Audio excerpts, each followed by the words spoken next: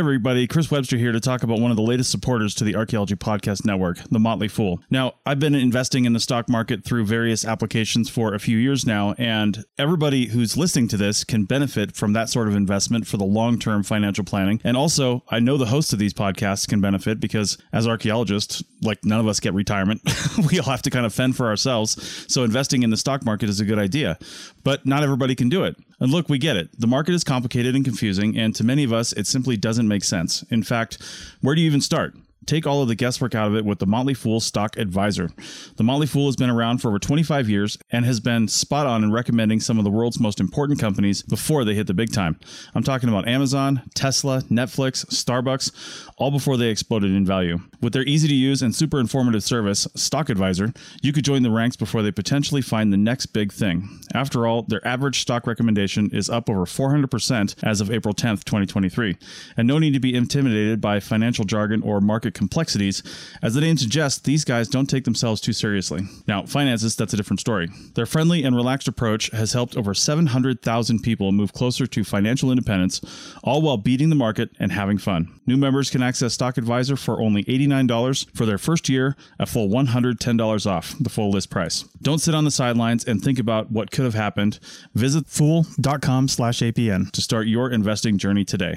That's $110 discount off of $199 per year list price. Membership will renew annually at the then current list price. So again, check the link in the show notes of this episode.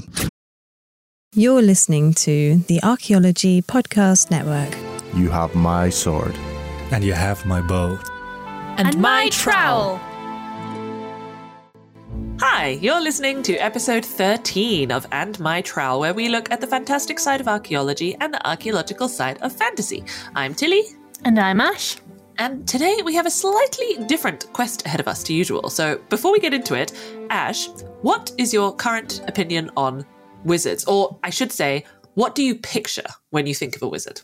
Oh, I think of a very old man with a very long beard and a pointy hat. And usually the hat has stars on it. I think that's Disney. But I mean, actually, that's pretty, the long beard, the old man, the tall hat. I feel like that's pretty universal in a lot of cases. Like, I also can't really think of many wizards depicted, especially in fantasy, that are not some form of that. Yeah, I mean, even the kind of opposite of that, which is like Harry Potter, where he's a young boy, has an old man wizard in it. Exactly. Yeah. So, yeah, it's always an older guy, little spectacles, He probably has a penchant for cheese or something. Right, obsessed with food. Yeah, obsessed with food. Seems like a little old man, and then you're like, oh. Yeah, a bit of a curmudgeon, kind of character. Or he's a bit grumpy. Right, it's the grumpy, and this is something that we're going to delve into later, because I feel like the sort of grumpiness and the lack of patience is something that is also quite typical of sort of fantastical wizards. But so you've already mentioned Harry Potter. I mean, that's quite a famous one in terms of wizards. But what other books have you read that kind of feature wizards, or what's your favorite wizardly depiction in fantasy? Oh, that's a good question. Obviously there's Lord of the Rings. You can't get around. Yeah. Obviously Gandalf, but I'm a big D&D fan, so I do like Elminster from the D&D kind of world. He's the same kind of character. He's an amazing wizard, and you can see his whole life through it in the D&D books as well, and kind of the lore. But I really like Uprooted by Naomi Novik. Actually, that wizard, the dragon, is very young. I mean, he's old, but he's looks youthful and young, and he's a kind of romantic, still grumpy character though. So yeah, that's one of probably my favorite depictions of a wizard. And in terms of wizards, I'm trying to think, because all of those ones you mentioned, and they're sort of similar in terms of like Gandalf as well. It's kind of, the power is just sort of unstoppable. Like there isn't really a limit on the power necessarily. No, that wizards can have, is there? It's like they're connected to magic in every way possible. In some way. Yeah, exactly. And they're kind of a morality figure, aren't they? Yeah. They choose to, if you're an evil wizard, you're not a wizard anymore, you're a sorcerer. And then if you're a wizard, you're on the side of good usually, but you also are very unhelpful. Like if you think of Gandalf, he just literally never outright help. You're just like, well, maybe that cushion will be good for your back, but maybe it will not. Only you can decide. Just, for goodness sake, just give me the blooming cushion. Yeah, exactly. So they kind of the I'd say they're the kind of divine personification of magic or morality in a story. What about you, though? I'm guessing. Have a guess. Have a guess. Does it happen to be a Terry Pratchett book? It does. Who would have guessed? Well, actually, so one of the like mini series within the Discworld universe focuses on the wizards in Discworld, and it's. I mean, I think that that's sort of what inspired me a little bit when I was preparing this episode, because I think it's just the perfect representation of academia, is kind of a bunch of old men running around in a university just sort of eating lots of food and pretending that they're doing a lot of good and noble things. And they can do the stuff if they're if push comes to shove, they know what they're doing. And they have that experience, but you wouldn't know it. That kind of thing. And I do have a quote from The Last Continent, which I think sort of sums it up nicely. So Ponder Stibbons, who's in this one, is like a young wizard who's sort of just starting, and he's the only one who kind of does any real work around the place. So it's when he was a boy, Ponder Stibbons had imagined that wizards would be powerful democrats, gods, able to change the whole world at the flick of a finger. And then he'd grown up and found out that they were tiresome old men who worried about the state of their feet and, in harm's way, would even bicker about the origin of the phrase "in harm's way." It had never struck him that evolution works in all kinds of ways. There were still quite deep scars in old buildings that showed what happened when you had the other kind of wizard. So it's kind of, and the way that it develops within that universe is it starts off with the sort of classic, you have a lot of wizards at this university and you basically, it's dead man's shoes to progress. So you have to basically kill whoever is above you in the hierarchy in order to get their position. And then that sort of changes when the new Arch-Chancellor arrives, because he is, a bit more no nonsense and no one can kill him, basically. And so then at some point they all sort of give up and they just kind of shuffle into their existing positions, and then that's how they become a bit more sort of silly. But so I think that it's a great depiction because it shows that they can be powerful, but indeed it shows that at the end of the day, they're just old men who like their comforts and are a bit indeed sort of selfish and, sure, maybe they do care on some level, but you don't know how much they actually care about people, or whether it's just that they want the world to be in order so that they can have some rest, Yeah. That's slightly triggering. Yeah. I think we all know someone. Exactly. Yeah. And it's interesting that wizards are always men. Right? You cannot have a female wizard. A female magic user is either a witch or the dark side, a sorcerer. Just saying. There's also a Terry Pratchett book about that. We should just maybe change this into a Terry Pratchett. Tilly talks about Discworld and Ash frantically tries to get her back on track sort of podcast. No, because there's one about, because it's the seventh son of the seventh son becomes a wizard. Mm-hmm. But what if the seventh son is actually a seventh daughter? That's what happens in one of the books, basically. And then, it's they didn't think of that, did they? It's called Equal Rights. It is very good, talking about, it's one of Terry Pratchett's earlier ones, so it's a bit less subtle than his later ones, but still it's talking basically about gender equality in that respect, which is quite interesting. Mm-hmm. But so yeah, there's a bit of a variation, but indeed, I think we can see that it's always that, always men. Always, not always, but mostly old or old in some way, like old with experience, or, even if they seem youthful. And I mean, you even have, if we go outside of kind of fantasy fiction, and look at, well, it is fantasy fictions, but it's sort of more historic folklore, I guess. So of course you have the famous one, which is Merlin from King Arthur. And that one, again, you don't really know whether he's helping because he likes Arthur or whether he's helping just because, he wants England to go back to the way it should be. And, oh, God, make England great again. Ugh. Right, basically. So, yeah. And then you have sort of a lot of figures who, I think that Merlin's the only one who's kind of spoken about as a wizard in that respect, but you have a lot of figures from other kinds of folklore where the word wizard's not necessarily used, but there's definitely similarities. So for example, in Japanese folklore, you have a figure known as, now I apologize for my mispronunciation, Abe no Saimai, who is, again, an elderly gentleman, and he sort of has this power and this otherworldliness because it's assumed that his father was human, but his mother was a fox spirit, and that gives him a kind of extra level of kind of dimension and extra dimension of magic and that side of things. And then you have the oldest recorded magician comes from ancient Egypt papyrus, which is Dedi. I'm not sure how you pronounce it. Dedi, yeah. And yes, but he's referred to more as a magician in the translations, which kind of has a different ring to it.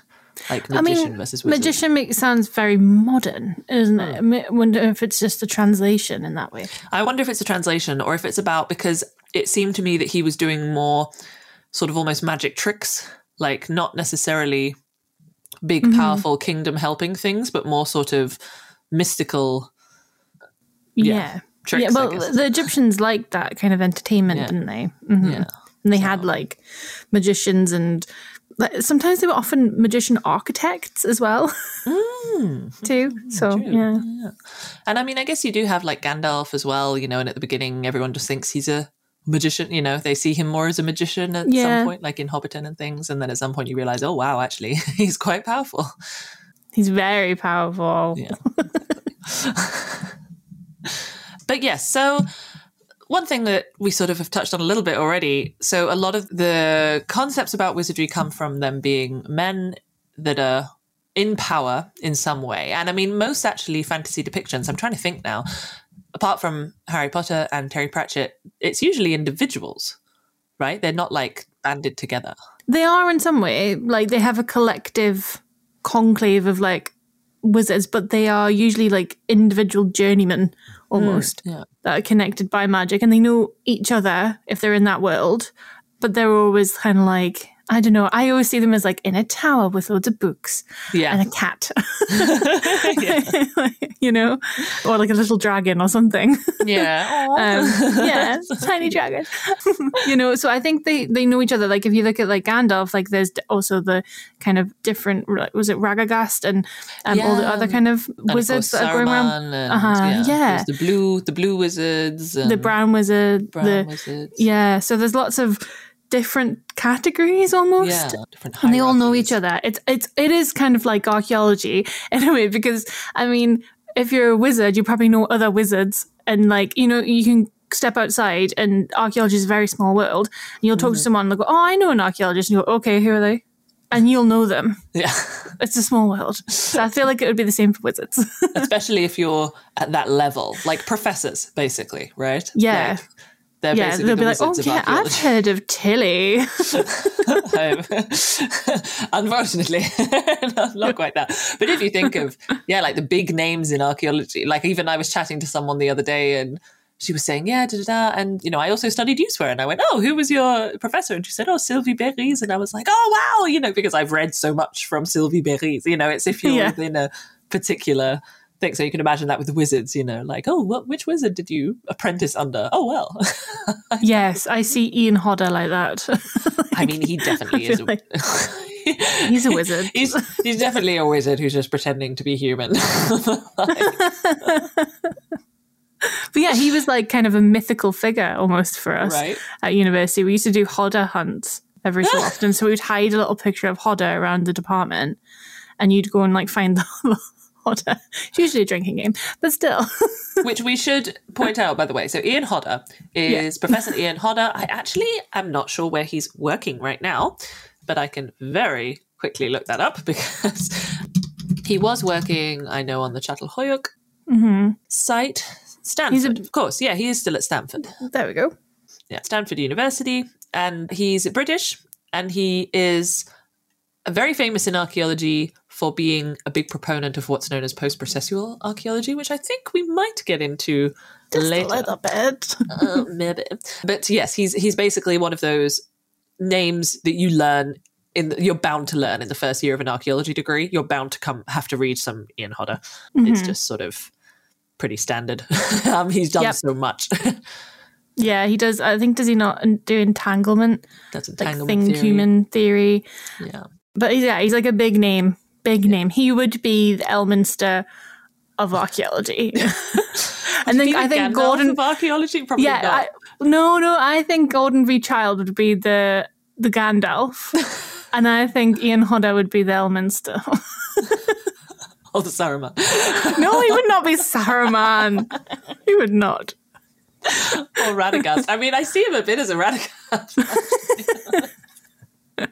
I apologize, Ian Hodder. Yeah, we love you. If you are listening to this, we are big fans.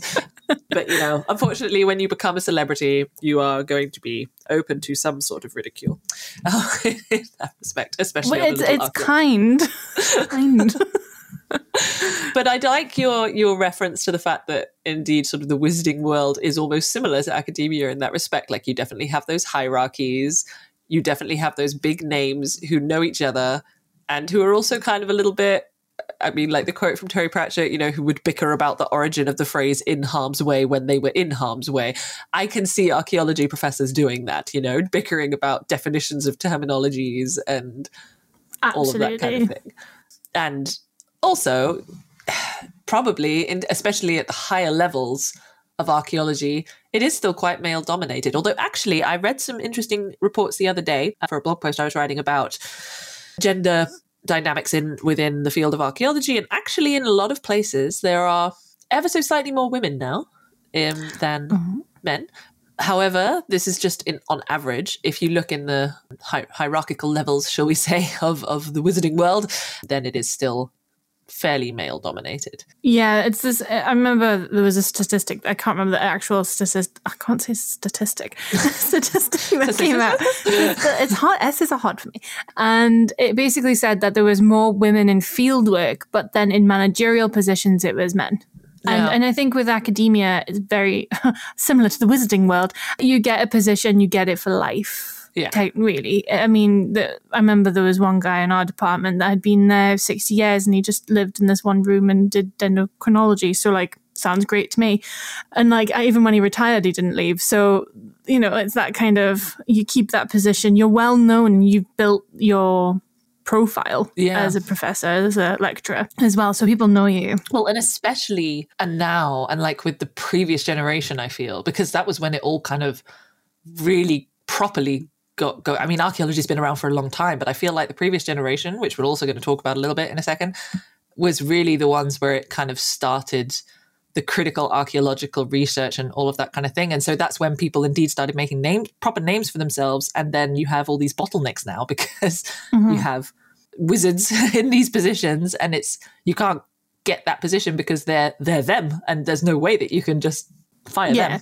No one could replace Ian Hodder. I mean, yeah. Do but probably at some point someone will have to. Well, someone will have to. There'll be the next Ian Hodder and it'll be me. No.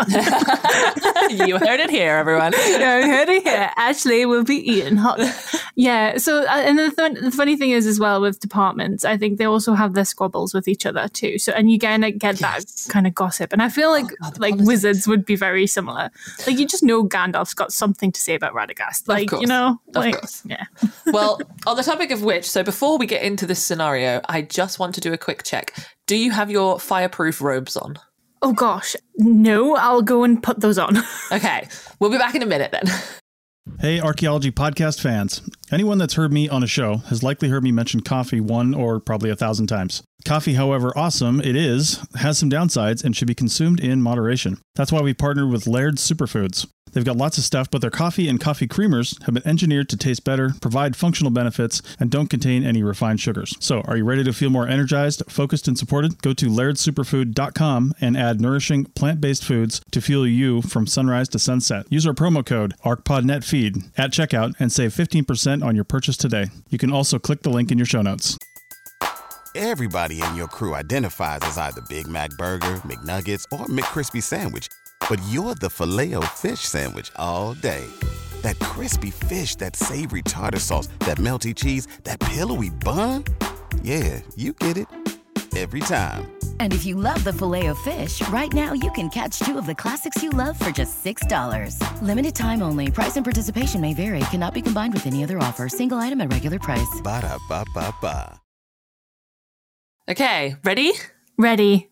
All right, good. Because remember at the end of our last episode, we saw all of those flashing lights in the sky? Oh, yeah. They almost looked like fireworks. Exactly. So we decided to investigate further, and we see that they are indeed fiery explosions, which seem to be coming from the direction of a nearby field. We walk over and see that what we thought were fireworks are actually huge balls of fire that are being launched from 2 ends of the field. So each time one ball is launched from one side, an answering ball is hurled from the other side to crash into it with a bang of flame and sparks. Looking closer, we see that at either end of the field stand two tall men, although actually they only appear tall because they're wearing long, pointy hats, and they have long robes flowing and swirling around their bodies as they flail with their arms and jump up and down, apparently in anger, I assume. "The magic is clear," one is screaming. "It is clearly affected by the external influence of the current position of the moon, which we know has a predetermined path that can be objectively quantified." "You're objectively quantified," retorts the other. "There is no objectivity. You see the moon, but the troll living on the next hill sees nothing but a huge lump of pitted rock. That is just interpretation. That, sir, is the whole bloody point." Standing to one side is a group of huddled figures, also with pointy hats, but of significantly lower height. We approach and ask what is going on. "Oh, thank goodness you're here," they cry.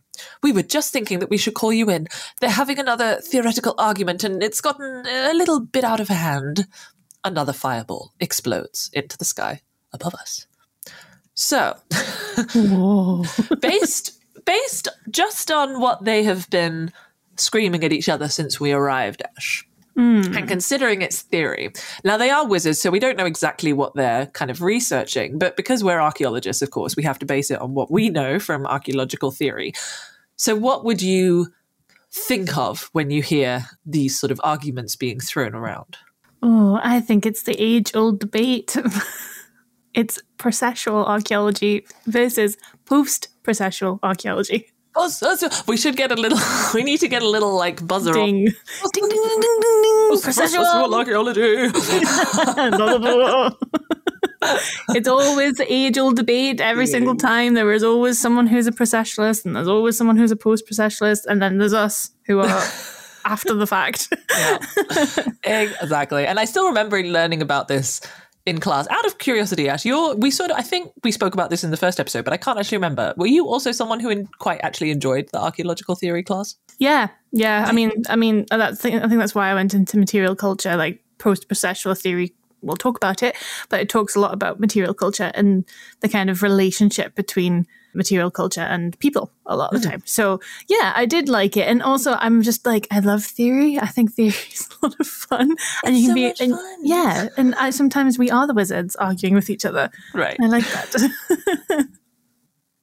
And what I like is that you've sort of mentioned it already, that the big names in archaeology, and you have big names in like all these different theories, which I'll explain the theories a bit more in a second. But what I love is also when you read theoretical papers, it is honestly, it's basically this scenario that we've just been in, but written down on paper. Absolutely. Yeah. It's just the rebuttals. Yeah. They're quite funny.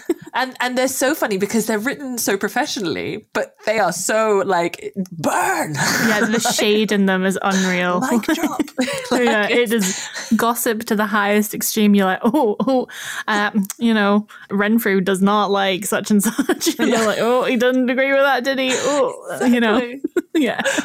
And it's so not even passive aggressive, just aggressive. It's like aggressive. A lot of the things. Like the authors of this paper clearly did not consider, or if they considered for some reason that is unbeknownst to me, they decided to, kind of thing. And you're there going, oh boy.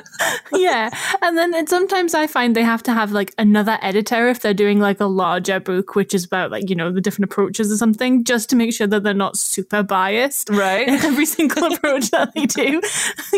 You're like, oh God. I wonder whether the big names, like, know from the two sides, whether they have, all of these, so like these wizards as well, they're throwing fireballs at each other and they're getting angry, but then afterwards they'll go together and have like a cup of tea or something. Like, I wonder if the professors like get together for a pint every so often. And Absolutely. I remember like, even just in commercial, people who went to university with each other, and they were always like, he's always been the same since university. He's always done. And they would be like managers and they would squabble, and then they would like go out and have a meal together, and you'd be like, okay, I just don't understand how to do that. I can't compartmentalize my life like that. Yeah, but it is, right? It's really, it's just business. It's just business or whatever, which in archaeology, in archaeological theory, then means something else. Yeah. I mean, I think archaeological theory is like the battleground of archaeology. So like, it's like, go to the mattresses. this is it. There's no longer just business, it's personal.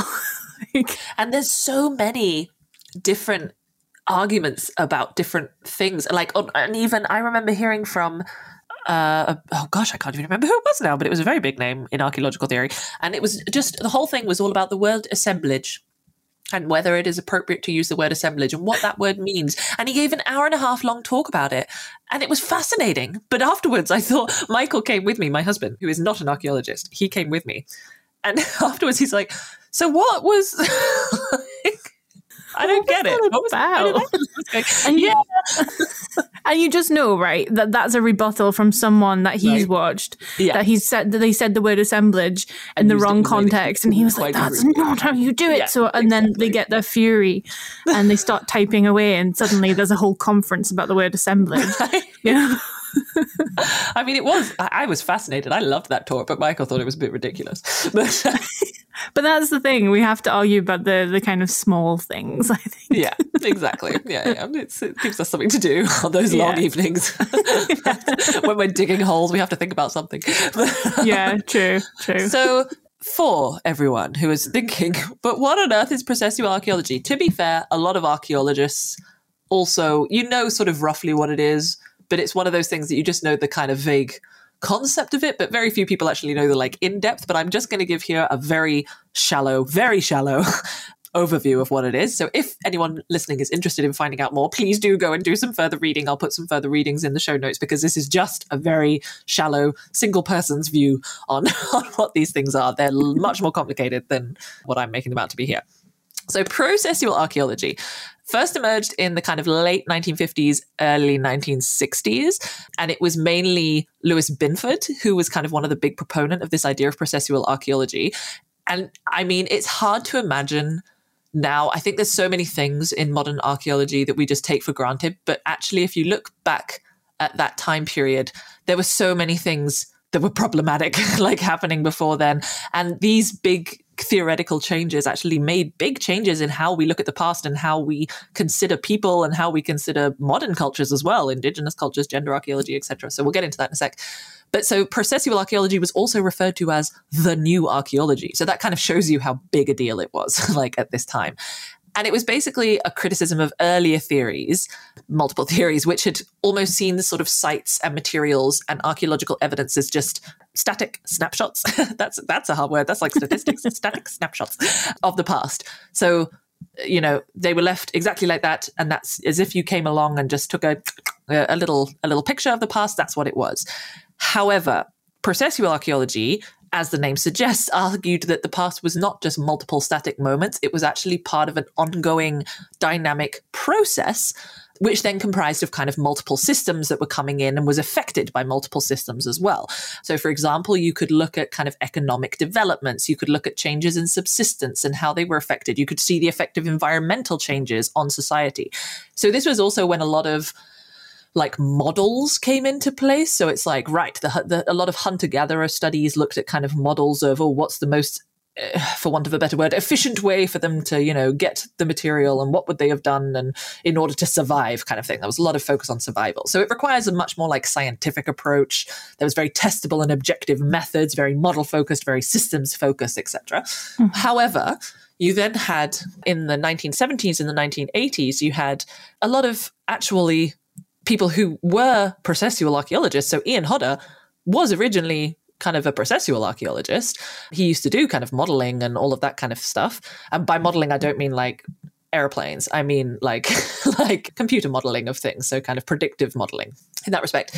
But then, they realize, actually, no, you can't look at the past in this way. The past is too messy. We can't look at it through this objective lens. We can't kind of look at it as a computer program because you have all of these different things. You have things like agency. And we spoke in an earlier episode about object agency, for example. That was a big part of post-processual, but also human agency. So people have agency. People have the ability to make their own decisions. I mean, this is a whole other philosophical discussion over whether free will exists or, but let's maybe not get into that now.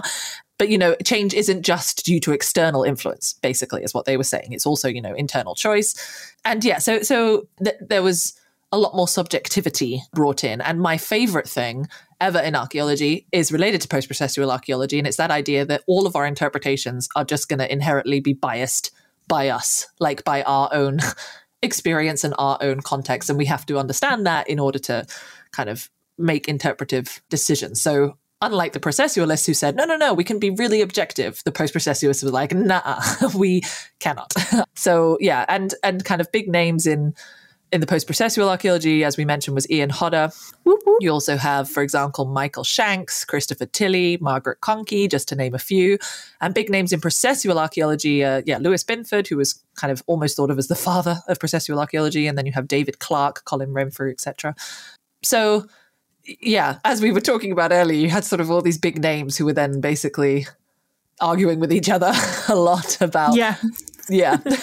And what I love as well is there's also this argument that, for example, with post-processual archaeology, that actually it doesn't exist because no two people who call themselves or who might think that they're post-processual archaeologists actually think in exactly the same way. Like everyone has, which also kind of proves the point of post-processual archaeology and that we're all affected by our own bias. Yeah, exactly. And it sort of has moved on from there as well. But when I was at university, and this was a few years ago, so it might have changed, we didn't quite have a name for it yet of what we like us, our generation of archaeologists were. Yeah. So we're kind of past the post-processual, you know, we're the newest. It's like the new wave archaeology coined like, here. You know, when you have like a Word document and you're like final version, and then you redo it and you're like, okay, final point 1, and then final version 2. This is definitely the last one. We're basically Joey with the I can't say thesaurus. Goodness me. This is just the episode where neither of us can pronounce it. No. Thesaurus. Thesaurus. We're like, what is post? How could we say this differently? Right. And one of the things I think is really interesting with this kind of debate is that you still see it in university today, not only in obviously the lecturers and who believes in what and so forth, but choosing archaeology as a degree in a science or as a history. Yeah. That's where it comes down to. Well, I'm curious what your experience with that was, because you also did materials stuff, but you didn't do material analysis from an archaeological, like from a scientific perspective, right? Or did you also do that? I did, but I did my degree in humanities. At Glasgow University, you could choose to do your degree in archaeology in sciences. So my friend did her bachelor's in sciences, and she had to like sit somewhere else at graduation and wear a different coloured robe. Sit in the processual side. So she sat on the other side of the hall, and then she had like a yellow and green top of her robe, and then we who were humanities had a purple and a dark purple one. So and I don't know how and I don't even think she knew why it ended up like that. I think because she took geology as well. She wasn't doing both, but because she wanted to do geology and she wanted to do archaeology, she had to go through the sciences. While everybody else, I did history and archaeology, and I went through history. But that was kind of Ian Hodder. He thought that, archaeology should be seen more as a history or a historical subject. And then, you had Colin Renfrew, who actually was like, no, it's science. And that's kind of the basic, it's science versus history. But now we're actually both. We've always been both. And obviously there's different sides to it, but you look at a site and you interpret it in a different way. And most of the stuff I was doing, especially on different sites, was mostly science. I mean, taking samples, looking at the site through a different lens, that's the kind of way that you do it, and you're trying to get as much information and data as possible in a short amount of time. So it's funny how it still permeates into the academic structure. Well, and even I like that you say it's sort of both science and interpretation. So what I did, microanalysis, so that's definitely scientific in that you're identifying traces, you're looking at the evidence, but it's so subjective because how you interpret those traces, so there's also so much debate about what terminology to use. We shouldn't use the word interpret. We should actually use the word identify. But then if we use the word interpret, that has to reflect that it's our own biased interpretation. There's so much stuff about it. So I did science. My undergrad was it ended up being a Master's of Arts, but it was in Aberdeen, it's in the geosciences department. So it's a lot more scientifically focused, even though you're doing a lot of theory as well. And then for my Master's, I did archaeological science. But yeah, we had to, you have to understand how much that even though you're looking at the data and everything, still the way that you're interpreting that data is inherently biased, even, Yeah, exactly. And you can't be objective with that, I don't think, as a person. Like, we also grew up in a society, we have a modern lens, and we often place it in the past, and that's something that we'll talk about in future episodes. But that's inevitable, I find. And I think that's just what's happening here in that argument. It's them developing their theory over and over again. I mean, without processual archaeology, you wouldn't have post-processual archaeology, and you wouldn't have whatever we are now.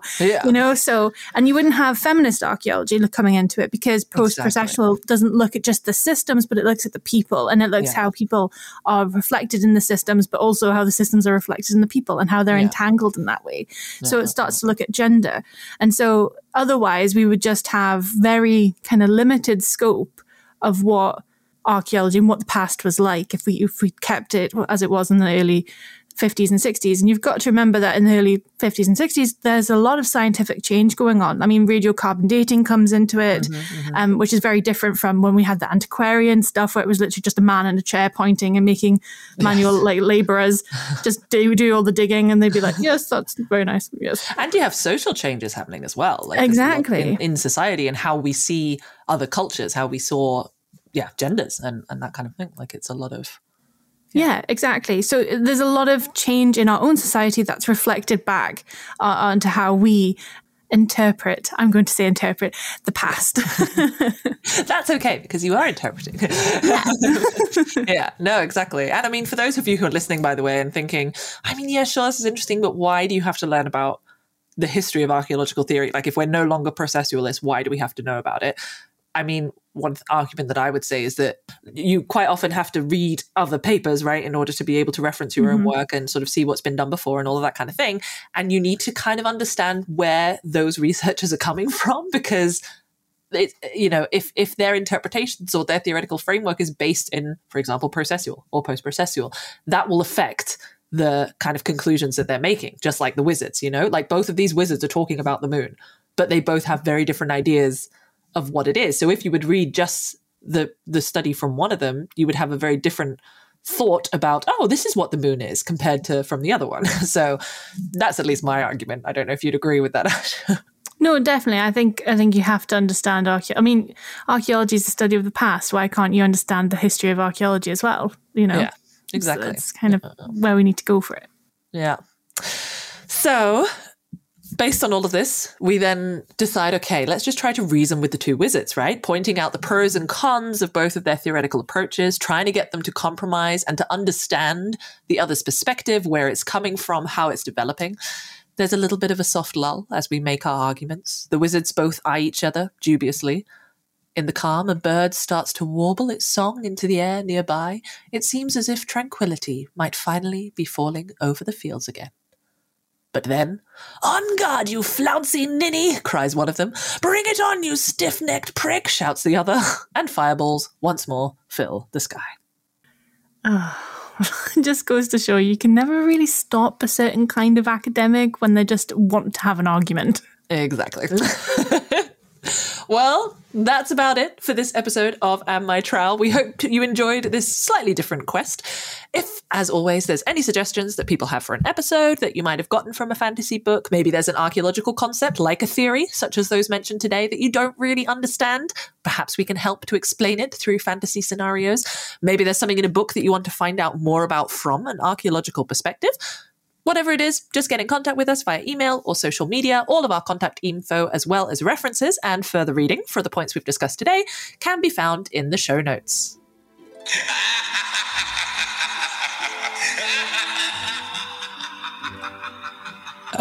What's that? I don't know, but I definitely don't like it. Okay, let's go check it out.